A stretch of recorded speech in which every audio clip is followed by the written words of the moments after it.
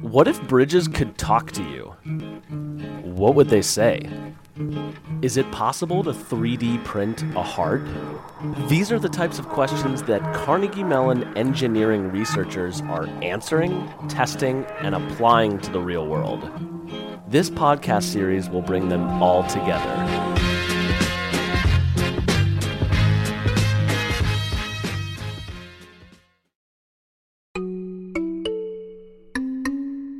When we talk about climate change, we're often quick to bring up carbon dioxide. And to be fair, CO2 emissions are a huge problem. But now that nearly a third of U.S. electricity comes from natural gas, researchers are focusing their attention on another of climate change's biggest contributors, the main ingredient in natural gas, methane.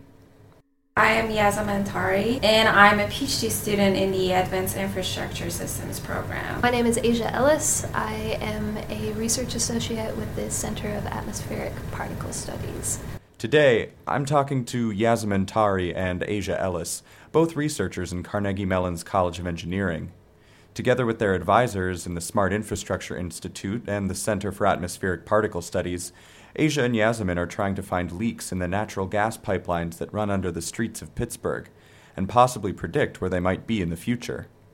So we have this collaboration with Peoples Gas to develop some sort of understanding and model of their infrastructure here in Pittsburgh and how their infrastructure relates to leak rates of natural gas.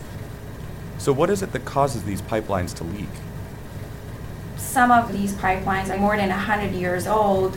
Many of them are like bare steel, so they can be having cracks, they could be leaking, and also because they're buried under the streets, they're under the load of the vehicles that are passing around, which are substantially different than the time that these pipelines were designed. In addition to like millions of dollars of money on the gas that is lost on these leaks, they can also be associated with like safety issues. Like if you have like a big leak in somewhere, they can like lead to explosions. So it's really important to be able to like capture these leaks and like fix them as soon as possible.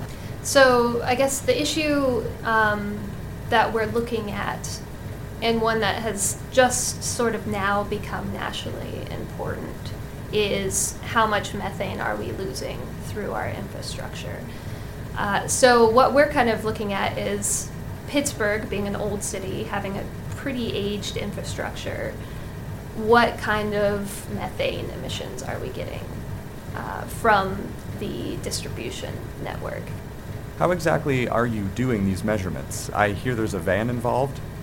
So the methane van, we also call her Big Bertha because she's like an unwieldy, large white van with one window and a very large scaffolding on the front of it, which supports a weather station and a sampling line. So we have 5 or 6 1 kilometer squared blocks that we're aiming for, and we'll essentially be just driving loops around and around and around the streets, back and forth, back and forth, and back and forth.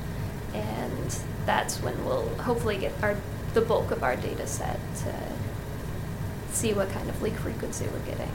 And then comparing that to the infrastructure, which we know because we're working in collaboration with Peoples Gas, and they've shared all of this with us. What we're looking to do is to come up with a bigger picture of, and a bigger predictive model of the infrastructure and how that might correlate to leak frequency and leak magnitude, so that we can apply that to the greater Pittsburgh area, because we can't drive every single street.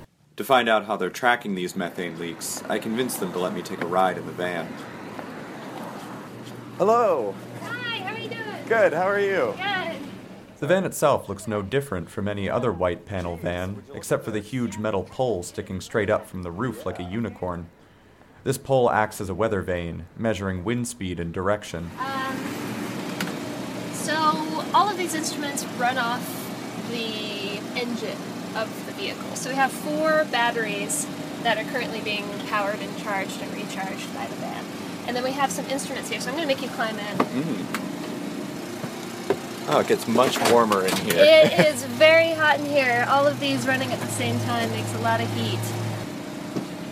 We climb into the back of the van, stepping over wires and tubes until we're crouched beside a pair of huge black boxes. Asia tells me that these are the Picaro and the Tildus, and they're the high-tech equipment that makes this research possible. Each is attached to a tube that runs out to a funnel on the grill of the van.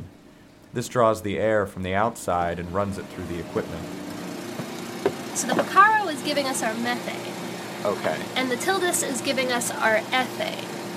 So one of the things that we want to be able to do is make sure that the methane that we're measuring is actually coming from natural gas, not from a million other sources that you can have for methane. Okay. So that's why we measure ethane at the same time, because ethane is also a major component of natural gas, but would not be emitted at the same time as methane from combustion, for example.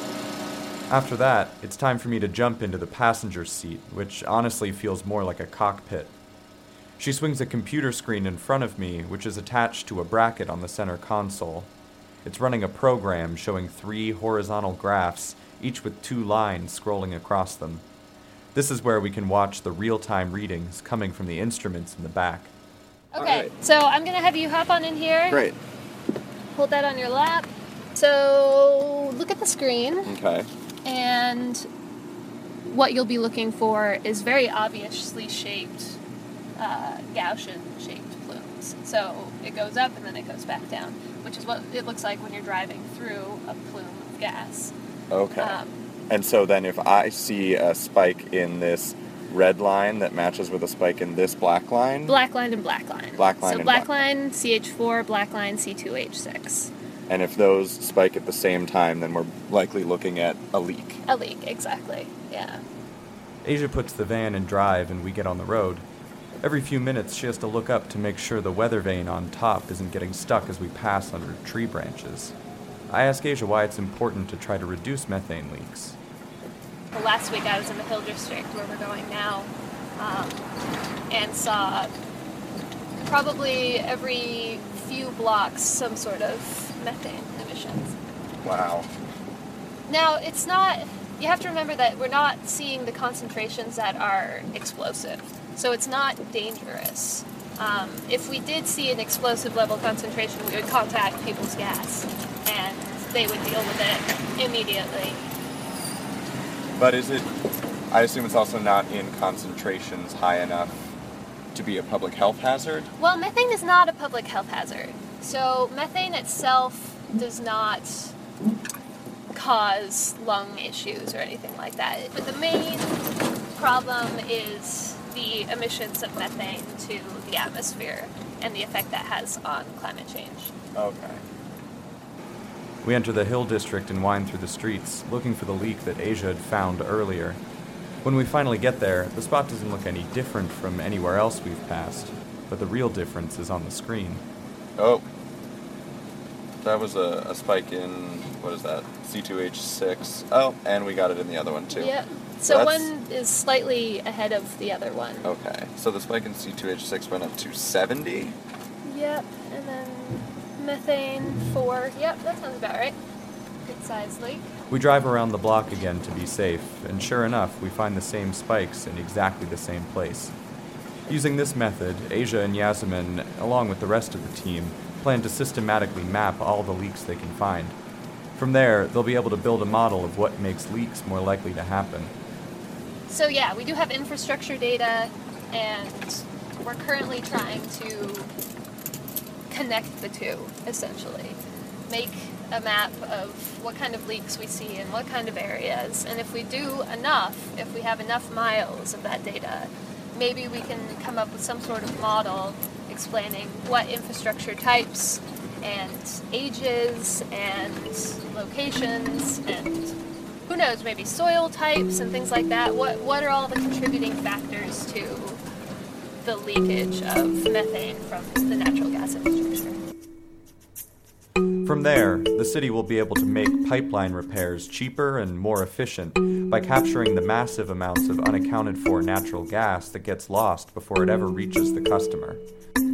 All of this while preventing dangerous climate-affecting emissions. And really, that's a win-win for everyone.